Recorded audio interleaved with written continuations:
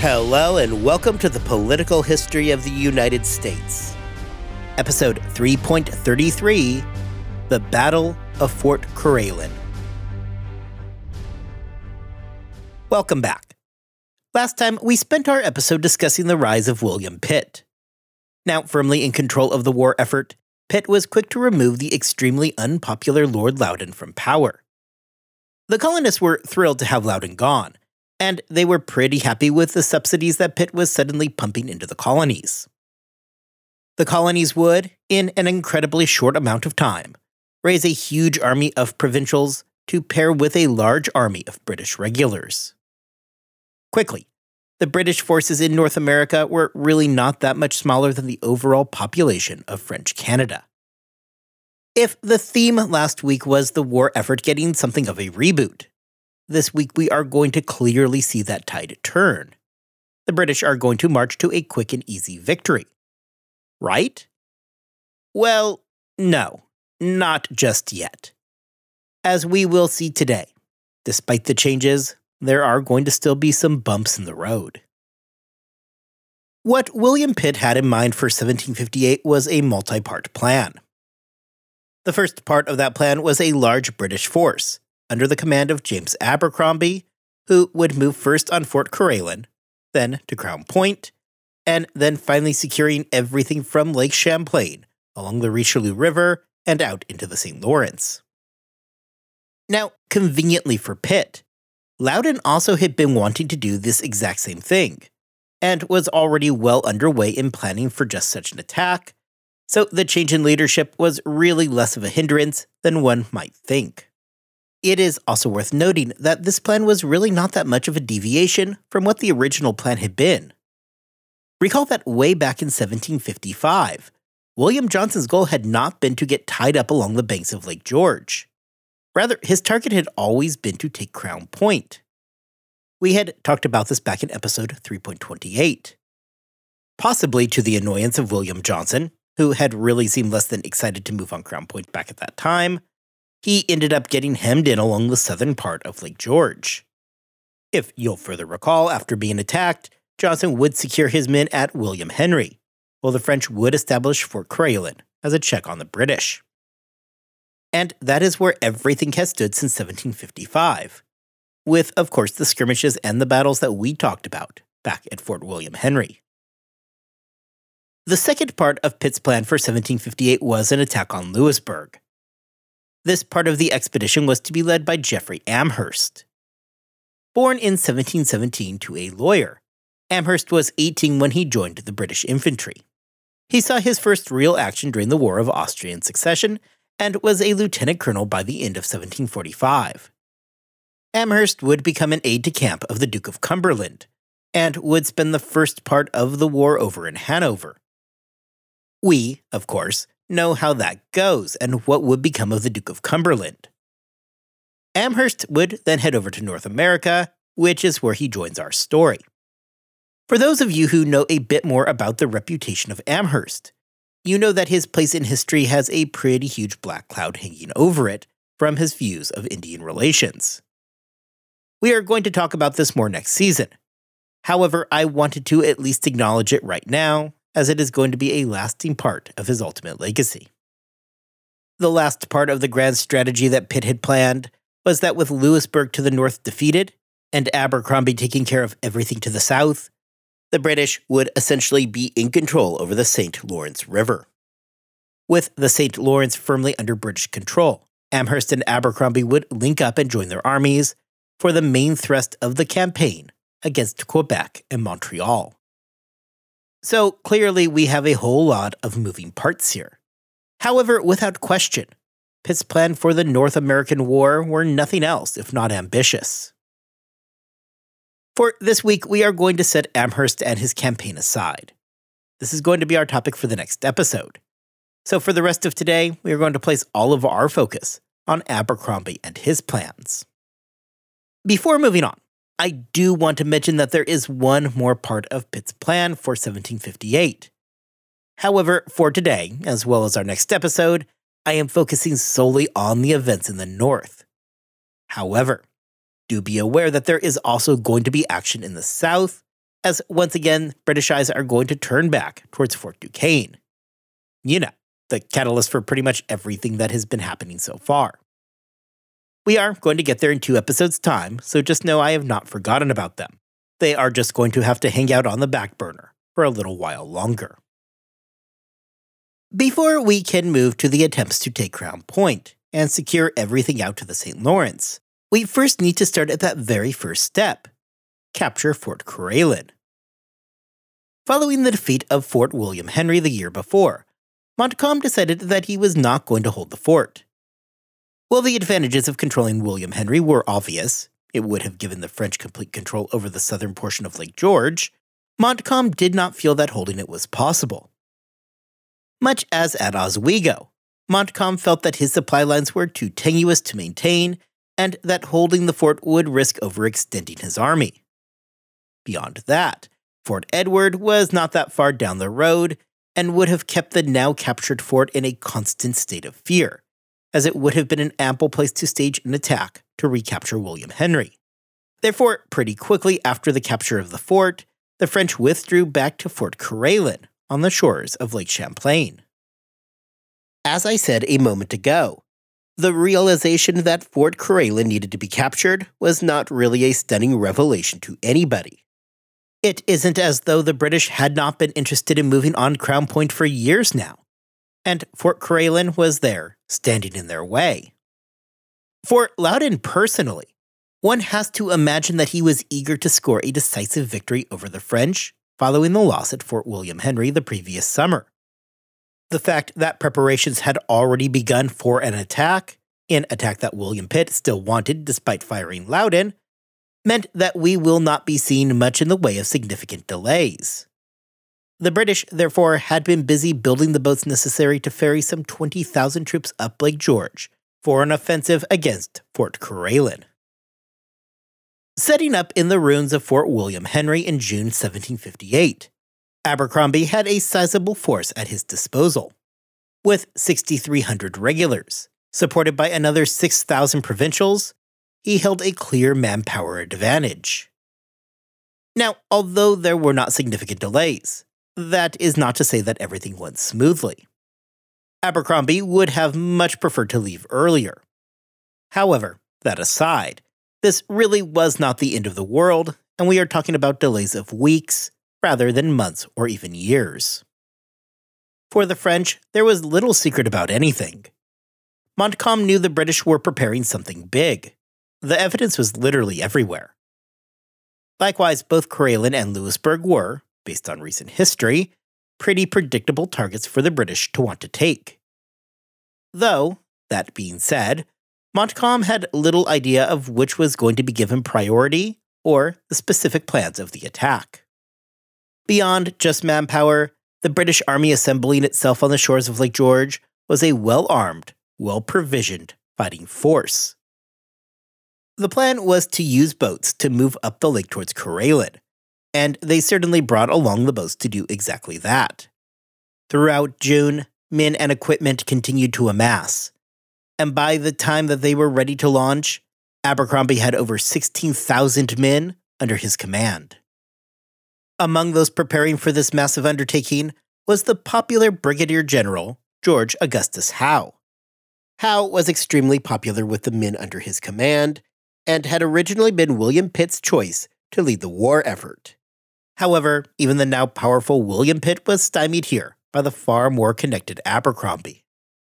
If you are wondering if George Howe is related to either Admiral Richard Howe or Sir William Howe, both of whom are going to become critical military leaders for the British during the American Revolution, the answer is yes. George Howe was their brother. Throughout June, it was Howe who was busy with making sure that the men were ready for the battle to come, while Abercrombie busied himself with the logistics of moving that many men into position. Among Howe's scouts was a Massachusetts farmer named Israel Putnam. I'm not going to spend much time with Putnam today. However, I want to make a few quick notes about him and give him a kind of minor introduction. Putnam was born in Danvers, Massachusetts in 1718 to Puritan parents. Now, if early 18th century Danvers and the name Putnam have raised your eyebrows, the answer is yes. Israel Putnam is one of those Putnams. And Putnam Jr., of witch trial fame, was his first cousin, though they never actually met each other, with Ann Putnam Jr. dying 2 years before the birth of Israel. The reason that I wanted to introduce Israel Putnam this week is more than anything to let you know that he is getting ready to move on Fort Carillon right now in 1758. We are going to see him again in the future, as he is going to be one of the most pivotal commanders of the Americans during the Battle of Bunker Hill, and would be amongst the leadership under Washington during the Revolution. However, for right now, that fame is still over a decade and a half in his future. At the moment, he is getting ready to head north across Lake George. By the end of June, Abercrombie was in command of what was unquestionably the largest army in the history of British North America. Hundreds of boats arrayed in 4 columns planned to take the men north across Lake George to the small outcropping of land called Ticonderoga. The French were in a desperate state. They were facing an enormous army that massively outnumbered them. The French had around 3,600 men in the fort, meaning that they were outnumbered by a margin of over 4-1. One also has to imagine that thoughts of what went down the previous summer at Fort William Henry were probably never too far from their minds. Not only did they have a huge army bearing down on them, they had a huge army bearing down on them, feeling angry and humiliated from the loss of the previous year. Overall, if you were the French in Fort Carillon in early July 1758, you were probably preparing to have a pretty bad time. Montcalm knew that the situation was dire, and much like Monroe the year before, he was looking at what likely amounted to a lost cause even before the fighting had started. The plan, therefore, for Montcalm was not some brave defense, where he planned to hold off wave after wave of the British army. Rather, he hoped to stall the British long enough that he cost Abercrombie valuable time. The British had a lot of objectives that they needed to hit, and Montcalm certainly knew that at least Crown Point was on that list. If he could stall the British enough, hopefully he could limit the damage before the winter brought him much-needed time to regroup. Carillon was probably lost.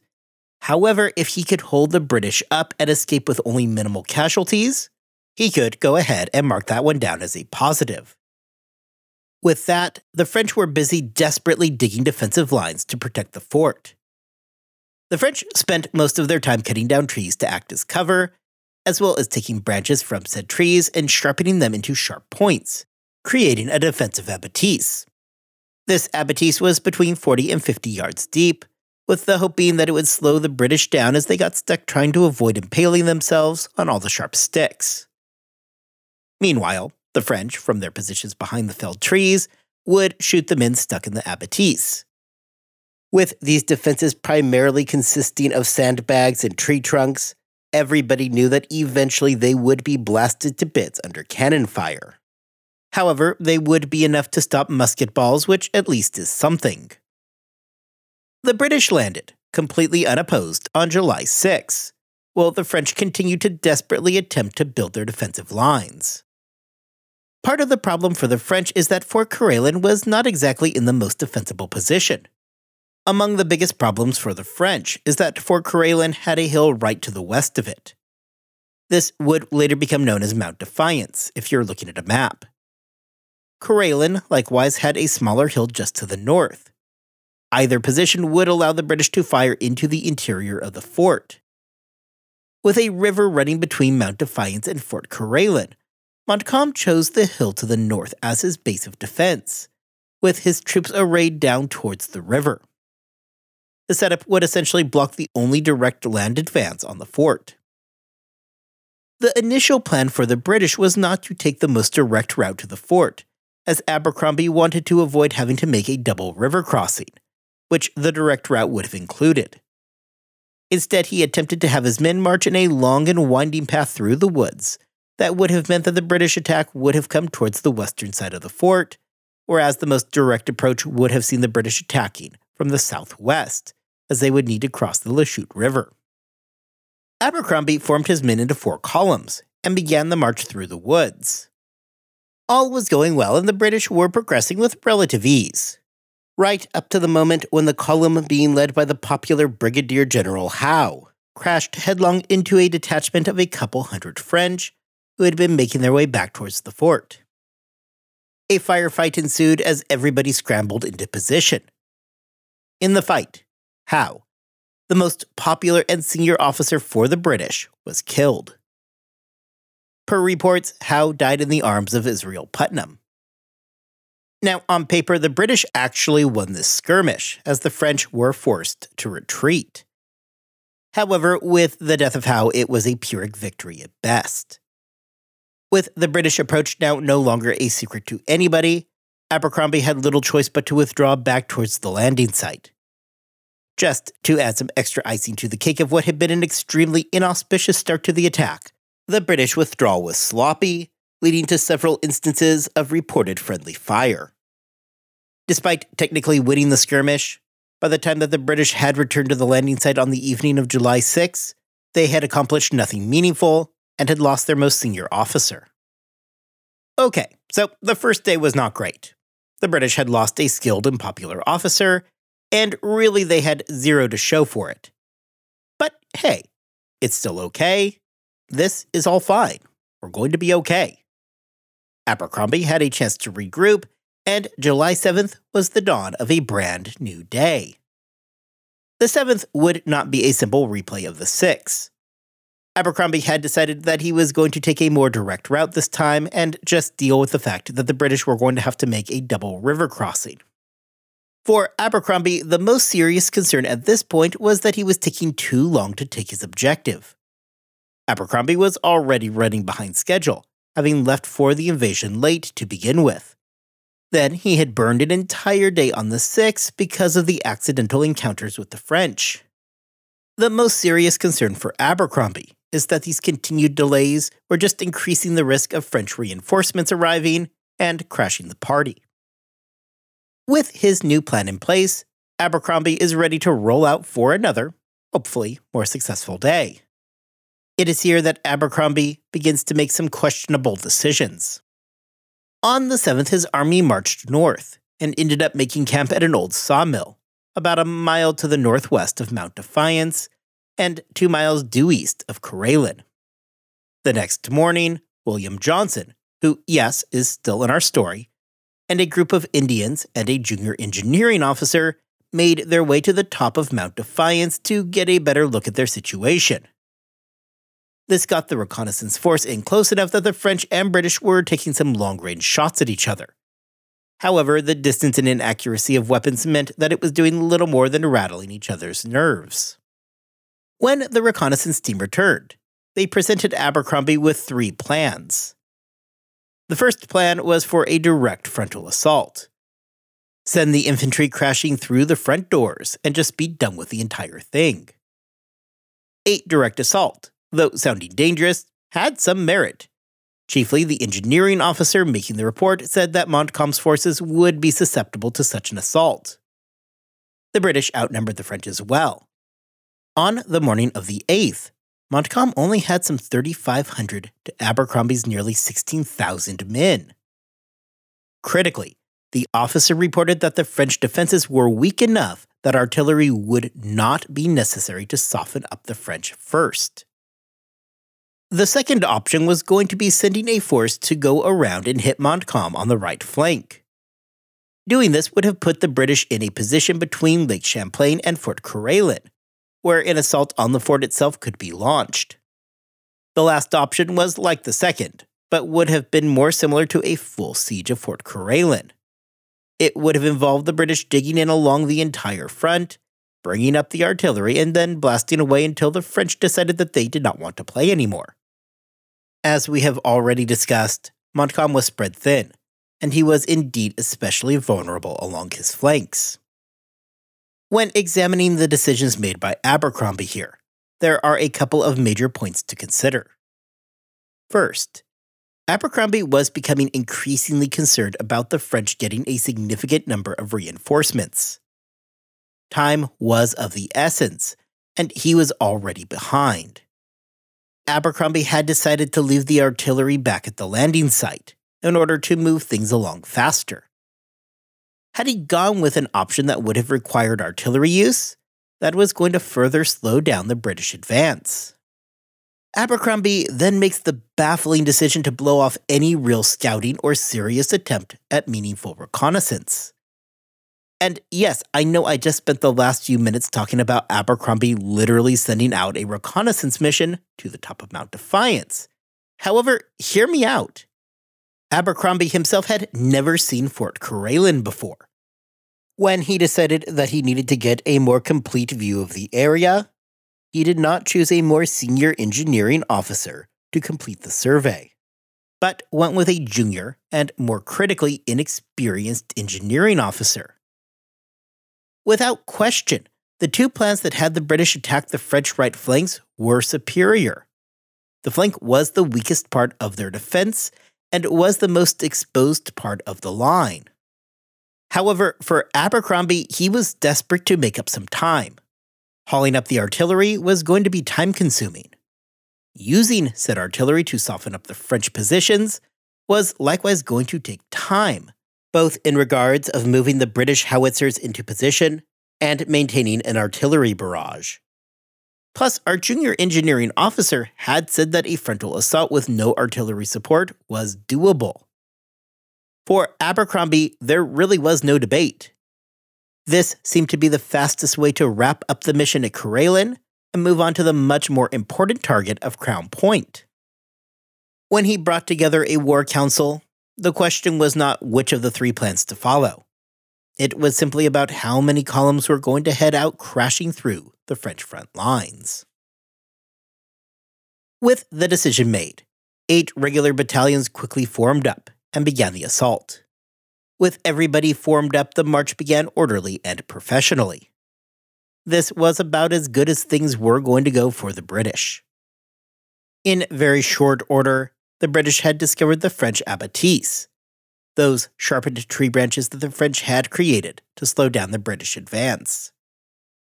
Right at that same moment, as the British struggled to move forward, the French opened fire and started dropping troops and officers all along the front. Let's just for a moment double back to the French defenses. Earlier in this episode, I had mentioned that the French had spent their efforts in defending their line by dropping trees for cover and creating those abattisses to slow up the British.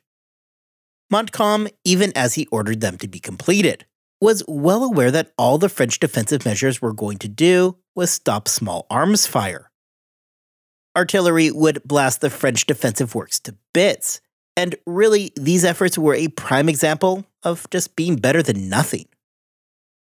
However, suddenly, these defenses became a whole lot more formidable. Sure, artillery would turn them into a mixture of shrapnel and sawdust, but Abercrombie, in his hurry, decided to forego the use of artillery. The French were only going to need to deal with small arms fire of an infantry assault, which really was about the one thing that the French defensive efforts were actually good enough to stop. The French abattis was doing its job nicely, and helped break the British formations, further leaving them unable to mount a meaningful counterattack. Reports from the ground painted a grim story. As men were getting stuck in the tangled, sharp branches, they were being gunned down by the French. The bodies of those killed then became an additional obstacle to get past, forming their own gruesome barricades. Abercrombie was not blind to the fact that things were really not going great. Back at his position of command at the sawmill near the river, he made some attempts to rush some cannons up the river on barges to try to help relieve the now beleaguered infantry. The hope is that the cannons that he had could help soften up the left flank of the French line, the group that had been doing so much damage to the British. Unfortunately, it was not only a matter of being too little too late, but even this attempt to relieve his troops was poorly executed. The barges were easily spotted from the fort, and then the lead two were promptly sunk before making any kind of contributions. The remaining barges, realizing that they had zero hope of doing anything other than sinking, turned around and hightailed it out of there. Things were looking a bit like Braddock's loss back in 1755. The British troops spent the rest of the day in often unsuccessful attempts to reform their ranks and press forward. However, despite unquestionable courage and discipline, they simply could not break through the French lines. By the time that the sun was setting on July 8th, Abercrombie had become painfully aware that, despite his men's best efforts, it just was not going to happen. For the second time in 2 days, Abercrombie called for his men to withdraw all the way back to the relative safety of the landing site. The losses were staggering for the British, whose casualties numbered around 2,000, including 1,600 regulars. French casualties for the day were under 400. Unlike the situation on July 6, the day that Howe was killed, there would be no regrouping this time. The British, somewhat inexplicably, did not stop their retreat when they hit the landing site. They just kept going. It was not until they reached the ruins of Fort William Henry that they finally settled back in. This decision to retreat and abandon a large amount of their gear at the landing site was surprising to just about everybody. Montcalm certainly would not have expected that the British were going to completely withdraw. The French had won the day, which, yeah, that is great. But the battle? Well, the British had just had a really bad day and had lost a significant number of their fighting force. Recall that they had started with some 6,300 regulars. Even the loss of 1,600 of them meant that the British still had 4,600 regulars left to fight. The French, who had begun with 3,600 men and had seen a mixture of losses and reinforcements arrive, still had less than that initial number. At a base level, the British regulars still had the manpower advantage. Furthermore, I'm only talking about the regulars. If you include the provincial troops, whom the British still had 8,600 of waiting in the wings, they still commanded a very significant advantage. This is to say nothing about the fact that the British, despite not using it thus far, were still well armed. It isn't as though they didn't have the artillery to use, rather they had simply failed to bring it up to the front. Abercrombie could have regrouped, given his men a few days to recover, brought the artillery up north with them, and then opened up an artillery barrage against the French. The British could have used those weapons to blast their way through the French defenses with little trouble. They could have simply dug in and blasted away at the French until Montcalm would have been forced to surrender. Essentially exactly the same way that had occurred the year before at Fort William Henry. However, the British did none of these things. The day was lost. The battle was lost. The question therefore becomes, what went wrong? In this situation, it seems pretty obvious that the failure was in not bringing the artillery forward, and depending on a frontal infantry assault. The British could have moved forward with artillery and just blasted their way through. There was nothing all that impressive about the French defense works, and really the only thing that they were ever going to do a good job of repelling was a direct infantry assault with small arms, which is exactly what Abercrombie gave them. Beyond that, Montcalm only really had the supplies to hold out for a little more than a week. Had Abercrombie laid siege, there was a limited amount of resisting the French could have meaningfully done. Yet again, though, the British did not do this. This, of course, leaves us with the question of why the British did not just try again. It seems that by the end of the battle, a general panic had run through the camp. The British troops, who were badly shaken after the day's events, feared that the French were going to launch an offensive against them.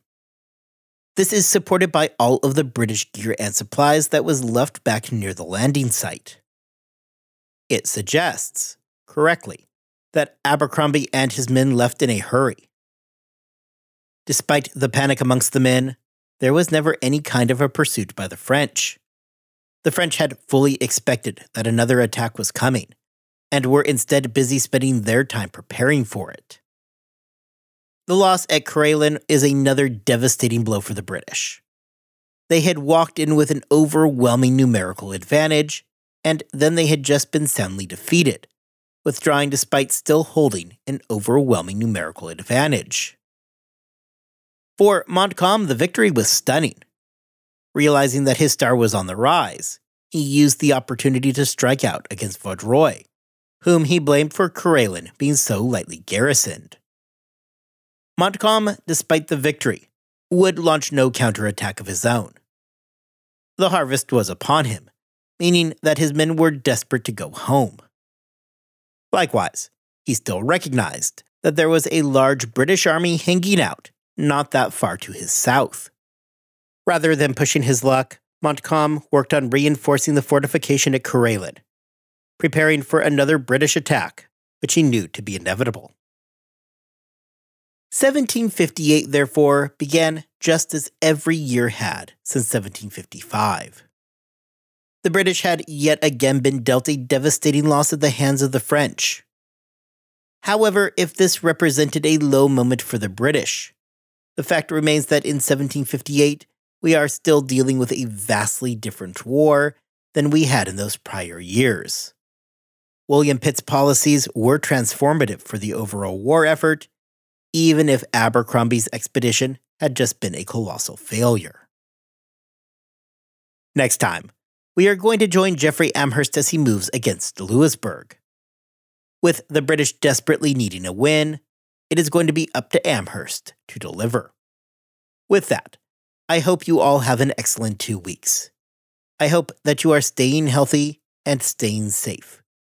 And I will see you back here next time to see if the Louisbourg part of the expedition goes any better for the British.